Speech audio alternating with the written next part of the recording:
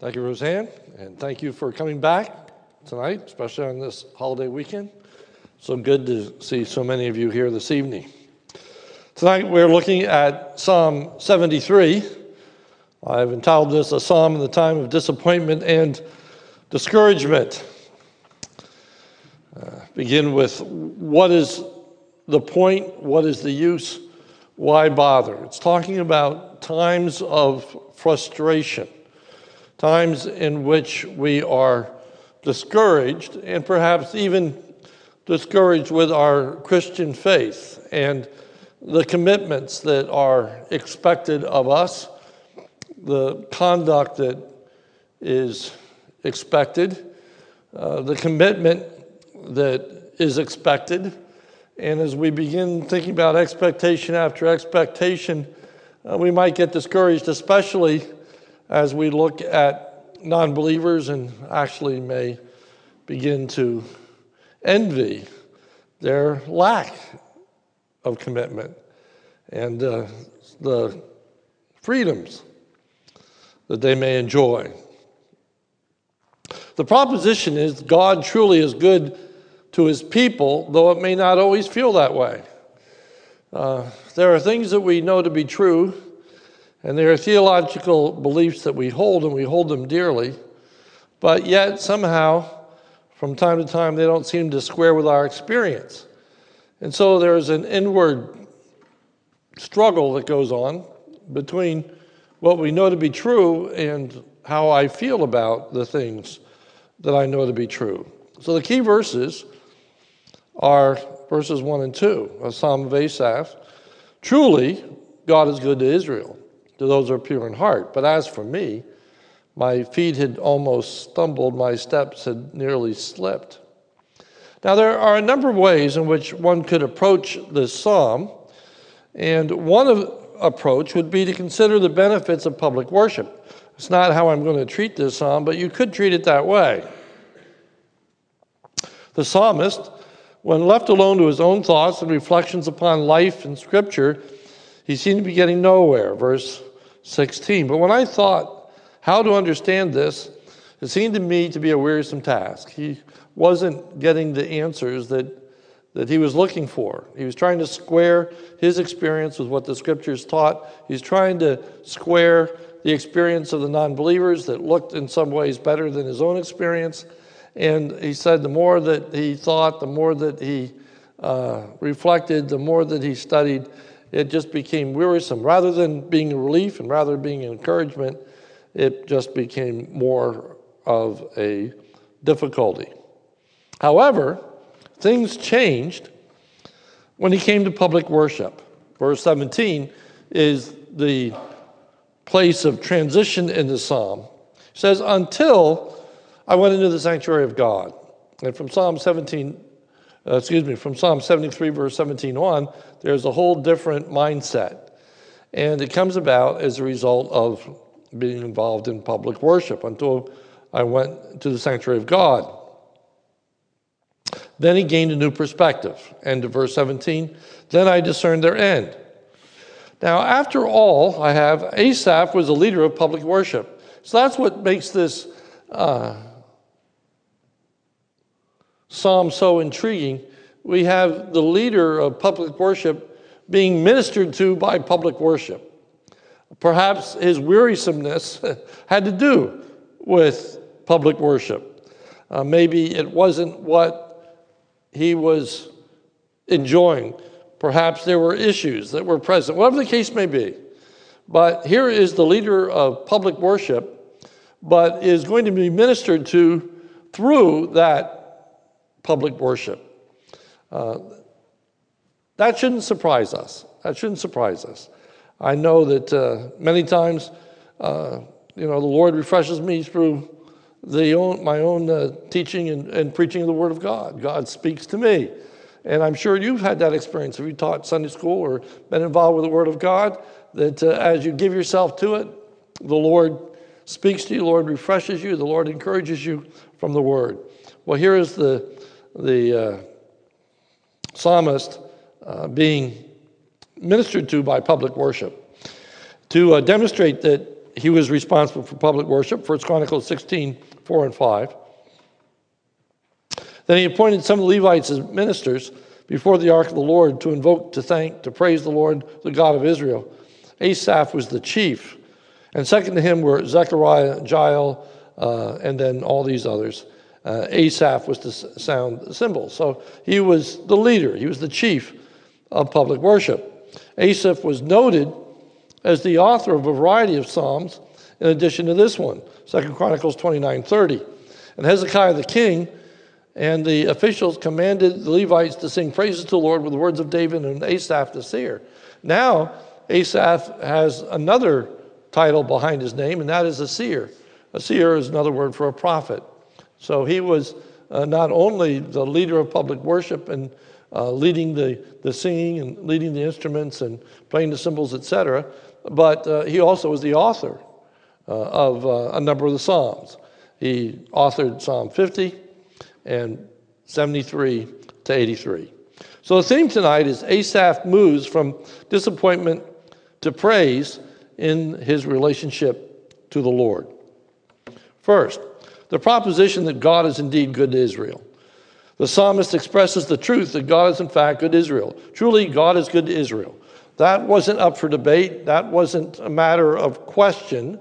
That's a statement of fact. It's a statement of truth. All right? As a believer in God, as one who was faithful to the Lord, he knew that to be a truth. He knew that to be a truth. Truly, God is good to Israel. God is good to his people. And as Christians, I think we would say that with one voice. If we were asked the question, is God good? Yes, he is. Yes, he is. But B, the pure in heart are indeed blessed. Verse 1. Truly, God is good to Israel to those who are pure in heart. And to be pure in heart doesn't mean to be sinless, but as the word is used here, it means to be unmixed. It's talking about to have complete devotion, one that has sold out in their relationship to God. So here is a person who is truly committed to the Lord. And C, the pure in heart are mentioned because the psalmist feels as though there is no benefit in his having dedicated himself to the Lord. Verse 13, all in vain have I kept my heart clean and washed my hands in innocence. So he's sold out in serving the Lord, but then he steps back and says, but what's the use? What's the point? He is discouraged in this service, as we all can become discouraged in our service for the Lord. And we have the admonition in the New Testament, be not weary in well-doing. Because sometimes we do. We just get tired of doing the right thing, of making the commitment, of the sacrifice that's required, the time that's necessary to put in. And we ask, what's the point? What's the benefit? So B, the reality of the psalmist's personal condition. He was declining spiritually. Though God is good to Israel, I do not always feel that way. Verse 2, but as for me. Now we have this personal example. The psalmist had come to faltering in his walk with God. But as for me, my feet had almost stumbled. My steps had nearly slipped. He was moving away from God. He was walking away from God, if you will. And in following the Lord, he almost tripped up. He was almost departing. I don't think he's departing in the ultimate final sense, but he's wandering. And he's losing his commitment. All right? He's struggling spiritually. 3, the reason for the psalmist's spiritual melees is that he was jealous of the non-believer. And we'll see that this jealousy manifests itself in a number of ways. First, the psalmist was jealous due to their confidence. For I was envious of the arrogant. I was envious of the arrogant. And here, this word for arrogant means to be self-sufficient. People that don't seem to need anybody else, including God. And we know people like that. We know people that are full of self-confidence, that think that they can do anything, they can conquer the world. They don't seem to have any twinge of conscience Nothing seems to bother them. They're able to just assert themselves and not worry about what other people think. Not in the terms of judgmental, but meaning that they don't care if they offend somebody. They're not upset if they hurt somebody's feelings. They can care less. All right? They're just looking out for themselves. They're self-sufficient. They don't need anybody. And at times, that looks pretty good. People that just don't need other people and don't have to worry about other people. The reasons for the psalmist's jealousy, and note the repeated use of the word for. He was jealous of their wealth, for I was envious of the arrogant when I saw the prosperity of the wicked. They were getting ahead. They were prosperous. They owned lands and fields, and they seemed to be doing quite well. He was jealous of the lack of conscience, for there are no pangs until death. No pangs until death. And that can be understood in a physical sense, meaning that they don't have any physical problems, but it appears more, because that's going to be mentioned later, this is probably talking about twinges of conscience. Doesn't bother them. Doesn't bother them. Their sin doesn't bother them. Their wrongdoing doesn't bother them. They are just living a merry old life, it seems. Thirdly, he was jealous of their lifestyle. Their bodies are fat and sleek. Boy, that's an oxymoron. Fat and sleek. Meaning that they can gorge themselves, but it doesn't seem like they gain weight. Isn't that kind of nice? To be able to eat whatever you want, but never have to worry about getting heavy, getting fat. He's saying that they're able to eat their cake and have it too, as it were. That they give themselves over to their lusts and their desires, and it doesn't seem like there's any consequence to it. It seems like they're getting away with murder, he's saying. No comeuppance, as it were. 4, he was jealous of their carefree life. As a result, they're not in trouble as others are. They don't seem to have the same difficulties that we have. Now, a lot of this is just a bad perspective.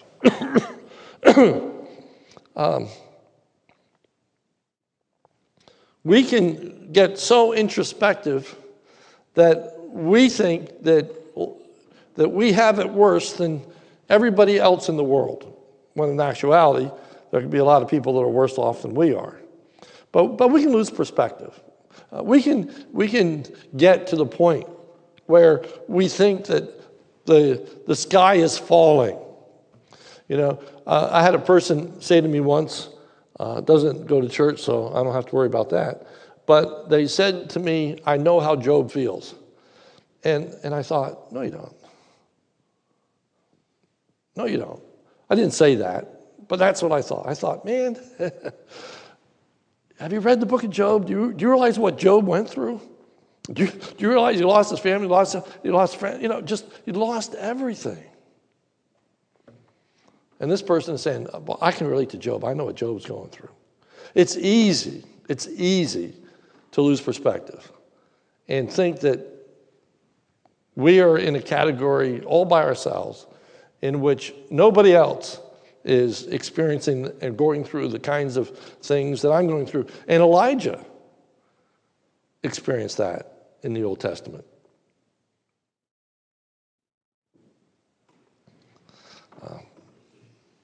Five, he was jealous of their freedom to act without restraint, the freedom they had in their relationships. Violence covers them as a garment. And you look at that and you say, why would that be envious? Violence covers them as a garment.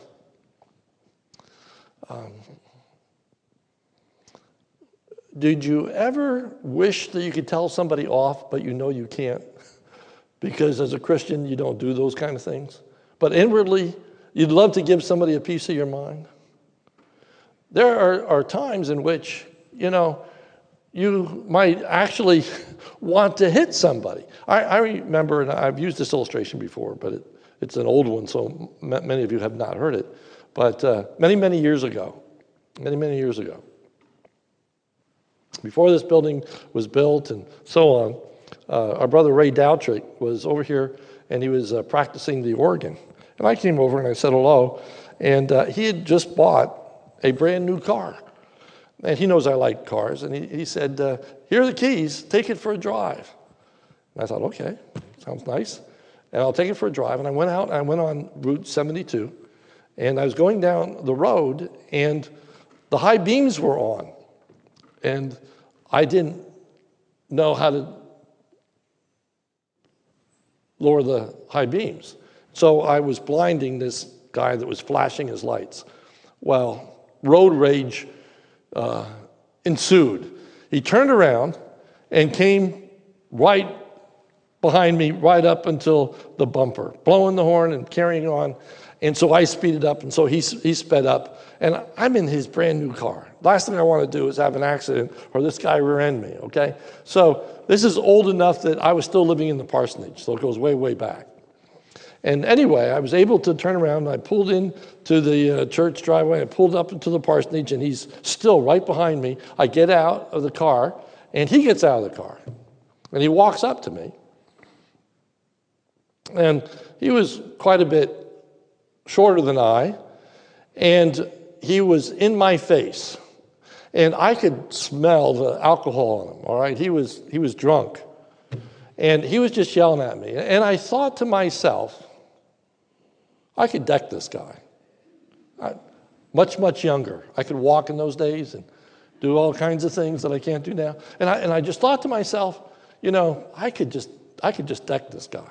Because I didn't know what he was going to do. And then I thought, well, that's the worst thing in the world you could do, all right? And so I just stood there and said, I'm sorry, you don't understand. I didn't know where the lights were. And he's yelling, and I'm saying, I'm sorry, I understand, I blinded you, et cetera, et cetera. So finally got done yelling at me, he got tired and he got back in his car and he left. So fortunately, our brother's car was in one piece. There was no problem. But I tell you, I came this close. I came this close to really nailing that guy.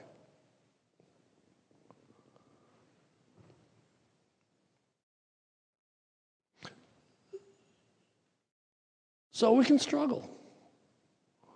And we could wish that we could do some things that we can't do because we're Christians. Violence covers their garment. B, freedom they had in their excesses. Their eyes swell out through fatness. All right, so here is this aspect of just excesses, giving themselves to do whatever they want to do. And, for some that might be sexual freedom and actually wish that we could have more sexual experiences than what we have. I would hope not, but people wrestle with such things. C, the freedom that they had in their lack of inhibitions. Their hearts overflow with follies. They just give themselves to foolishness, all right? Drunkenness, all kinds of behaviors that are inappropriate. They just do whatever they want to do without any restraint. And the psalmist is saying that's pretty inviting. That looks pretty good. And that's a struggle sometimes with teenagers as they look around and they see what other people are doing, and their parents don't have curfews for them, or they allow them to do this and that, and your parents don't. And it's easy to say, boy, I wish I had a different set of parents. I wish I didn't have to go to church every Sunday. I wish I didn't have to do certain things. It can happen. It can happen. 6, he was jealous of their self-confidence. They scoff and speak with malice. Loftily they threaten oppression. They set their mouths against the heavens, and their tongue struts through the earth. They don't think anything is going to happen to them. They think they are in control. Verse 9, their mouths are set against the heavens. The thought just came to mind, Madeline Murray O'Hare, a name from the past. You might remember, some of you, if you remember, she was the one that was most responsible for prayers being removed from the public schools. Madeline Murray O'Hare. And She is now dead, but was a well-known atheist.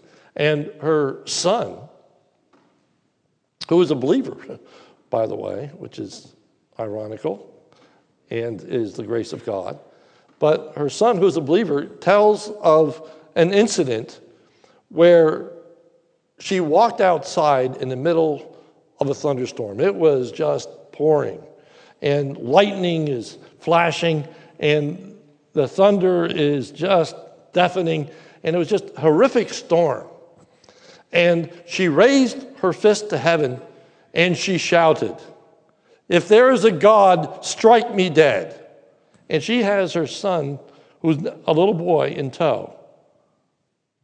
She's holding his hand as she's raising her fist toward heaven and saying, "If there is a God, strike me dead." She wasn't struck dead. And she laughed. And she went back into the house. There's no fear. There's no fear. They don't worry about consequences. They don't worry about any kind of judgment. So number 4, the response of the psalmist in his condition, he began to question his faith. The psalmist questions the wisdom of God. Verses 10 and 11, "Therefore his people turn back to them and find no fault in them. And they say, 'How can God know? Is there knowledge in the Most High?'" Isn't God paying attention? If God is good, why is all this evil happening? Why does God allow what he allows? Why does God allow the things that come into my life, your life?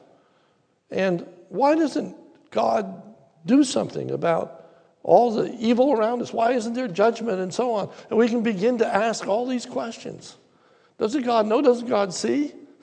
Can't God act? Why didn't he just strike down Madeline Murray O'Hare? The psalmist questions the value of serving God. Verse 12, "Behold, these are the wicked, always at ease. They increase in riches. All in vain have I kept my heart clean and washed my hands in innocence." See, the psalmist feels oppressed and burdened in living for God. "For all day long I have been stricken and rebuked every morning." His conscience is bothering him for the way in which he feels. The psalmist knows that he should not feel this way. He knows that his thoughts are not a good example for others. "If I had said, 'I will speak thus,' I would have betrayed the generation of your children." He says, if I would have really let my thoughts known, if I really would have disclosed the struggles that I am having, it says that I would have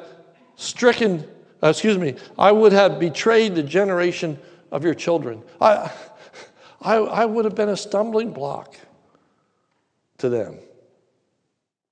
Here's the leader of public worship and saying, if I would have just blurbed and blotted out and just exploded with all these thoughts, he said, I would have betrayed the next generation. The psalmist feels guilty for his thoughts, which only make him more miserable and discontented. But when I thought how to understand this, it seemed to me a wearisome task. All right, so it's an ongoing, never-ending circle, this downward spiral. Then we have the remedy to the psalmist's condition. He found help in going to God's house. The psalmist went into God's house until I went into the sanctuary of God. The psalmist came to a realization of the ultimate consequence for the ungodly. Until I went to the sanctuary of God, then I discerned their end. then I realized what happens at the end of life. Then I realized how transitory things really are. And he gained a new perspective. Number one, the psalmist came to realization of the true condition of the wicked. Though all seems well, they are teetering on the brink of disaster. Truly, you set them in slippery places. You set them in slippery places. So they are bragging. They feel like nothing could ever happen to them. They are self-confident. They say, I've got it all under control. And just like that, they fall. Just like that, life turns on its head. For it says, their end will be terrible. Verse 18, you make them fall to ruin. And that ruin is ultimate destruction. The calamity will come upon them without warning, verse 19. How they're destroyed in a moment. In a moment. Everything looks fine. And then, in just a heartbeat, things turn on a dime that were never anticipated, never thought, never realized. A sickness, and certainly ultimately it's going to be talking about eternity, standing in front of a God that they gave no thought or concern about. D, it will be like God arising out of sleep and fulfilling their greatest nightmare. Verse 20, like a dream when one awakes, O Lord, when you rouse yourself, you despise them as phantoms. As phantoms. As ghosts. As these powerless individuals. When God wakes up. When God says, it's enough. When God says, I'm not going to tolerate this any longer. Then things change. Number 2, the psalmist came to realization of his own true condition. The psalmist recognized the destructive feelings that he possessed. Verse 21, when my soul was embittered,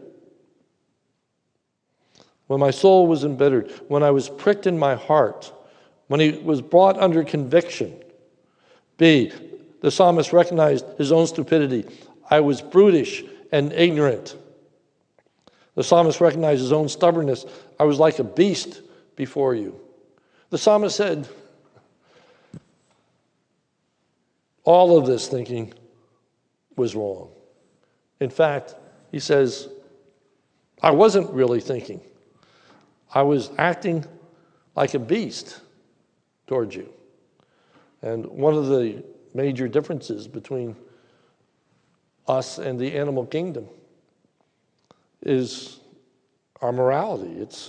It's our ability to understand right and wrong. It's our awareness to act not by impulse, not to act by feeling, but by what we know to be right, what we know to be true. A beast just does whatever it feels like doing. Has no conscience. Has no ability to make judgments about what they're doing. If they're hungry, they eat. If they want to mate, they mate. Whatever they feel like doing, they feel like doing. The psalmist said, I was acting like that. I was letting my impulses, I was letting my feelings rule me rather than your word and its truth, which I was finding to be weary. Now he finds it to be refreshing. 3, the psalmist came to a fresh realization of God's goodness. Nevertheless, I am continually with you. You hold my right hand. God will continue to direct the psalmist. He says, you hold my right hand. God will never let go of me. Right? The great chorus we sing. Through the storm. Pastor Dave, what are the words?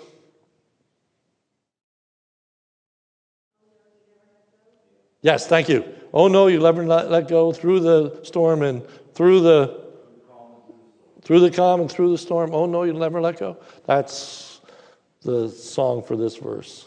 Your hand holds me. You don't let me go. The psalmist says, my feet had almost slipped. I'd almost stumbled. Why didn't he stumble? Answer, God was holding on to him. God was holding on to him. I can remember when the kids were little. And I remember walking with Sarah and Suki, Ruth, all when they were little. You know when they're learning to walk, and they're stumbling and they easily fall, etc. And I remember just walking, and I would hold on to their hand because they couldn't really hold on to my hand. If they held on to my little finger, because we're talking like when they're 2, when they're 3 years old, and be walking along. So I'd hold on to their hand, and we'd be walking along, and they'd trip. And as I'd hold them on their hand, I would just pick them up and set them back down on their feet before they ever hit the ground. Put them back down. And I was holding on to them so that they would not stumble, so they would not trip. God is holding on to us, even when we feel that way. It's his invisible hand of providence and goodness that he won't let us ultimately fall. He brings us back. He restores us. He renews us. And then verse 24, you guide me with your counsel. So now it's not just that he holds me by my hand, but he teaches me his truth. And that's this aspect of going to the sanctuary, when I understood their end, when I heard the word of God. It ministered to me. It refreshes me. I'm glad you're here tonight. I'm glad for your faithfulness. Glad you're here Sunday mornings, and I hope you feel refreshed from time to time. That you walk in with a certain attitude and you leave with another. And I'm not just pointing at you, I'm pointing to me too. Because the word refreshes us. The New Testament, Jesus said, sanctify them through thy truth. Thy word is truth. And the sanctification there is like a scrub brush. The word of God. In the book of Ephesians, the word of God is referred to in the Greek as a laver, L-A-V-E-R. It's the word that's used for the laver that was outside the tabernacle. And the priests, when they had offered their sacrifices, when they were all bloody and messy and so on, they walked over to the laver and they would wash. And all of the filth and everything else would be taken away, and they would be cleansed. Jesus says the word of God is what cleanses us. It removes all of this wrong thinking, all of this stuff that we get burdened with, and all of the things that society tells us and the news tells us and the things that get us down. And we walk in and we hear the word of God, and it's so different from what we hear all week long. And we begin to realize, we don't have it so bad. In fact, we're a blessed people.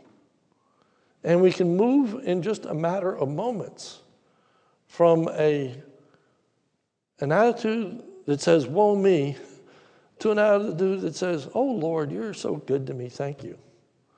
Thank you. B, the psalmist's end will be glorious. You guide me with your counsel, and afterward you will receive me to glory. So then he just talks about this whole aspect of being welcomed into the presence of God. And of course, that's not true of the non-believer. So next, the renewed condition of the psalmist. A, the psalmist is not jealous for what the wicked has, but more desirous of having what the child of God has. Psalm 73:25, whom have I heaven but you? And there is nothing on earth I desire besides you.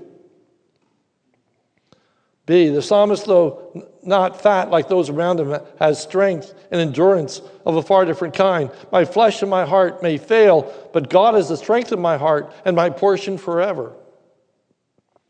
So now he's not looking at the physical strength of the non-believer, but he's looking at the spiritual strength. And he recognizes that he's not always going to be physically strong. But yet God will be with him and God will help him through those times of weakness and those times of discouragement. The psalmist has a renewed view of the wicked's condition. For behold, those who are far from you shall perish. You put an end to everyone who is unfaithful to you. They aren't going to be in glory. They're going to perish forever and ever. The psalmist has a renewed view of his own condition. But for me, it is good to be near God. I have made the Lord God my refuge. I may tell of all your works. But for me, it's good to be near to God. What a change. What a change of saying, I've cleansed my heart in vain, to now, it's good. It's good to be near you. The spiritual life is a pilgrimage. It has its ups and it has its downs. And a lot of it has to do just really with where our focus is, where our attention is, where our thoughts are.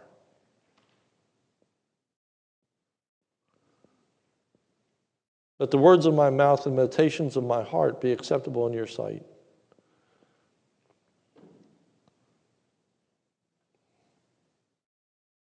We can look around us and we can be envious of vacations, of houses, of cars, of lifestyles, of bank accounts, of freedoms, of excesses.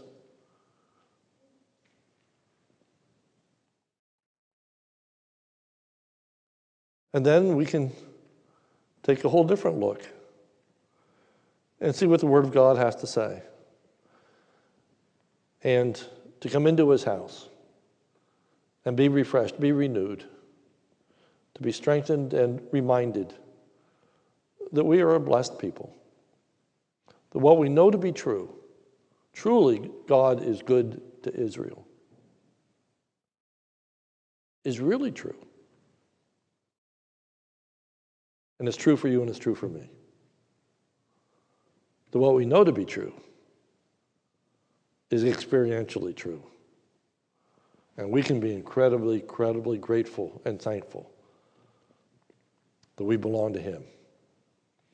And nothing that this world offers can compare to that. Much more desirous than gold. For gold can't keep you safe. Gold can't bring you into glory. Gold can't do for you what God does. He forgives your sins. He welcomes you into his presence, and you live with him forever and ever. We are a blessed people. Let's pray. Almighty God, help us, for there are times that we all struggle. There are times in which we grow weary and we grow faint. But we thank you, O God, that you always hold our hand. And you keep us from ultimately falling.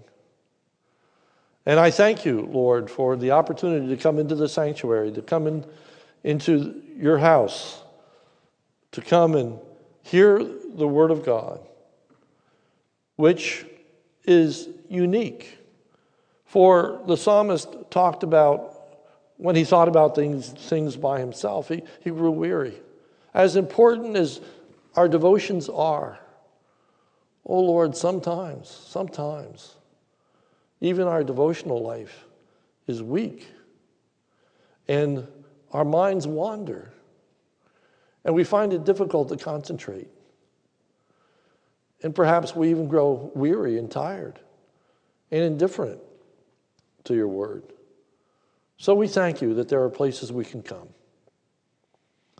and hear your word anew and afresh, and you speak to us, and you help us, and you encourage us, and you refresh us, and you remind us once again of how different the end is for the righteous and the unrighteous. Lord, may eternity, may being in your presence be a reality that helps us day by day. For it's in Jesus' name we pray. Amen.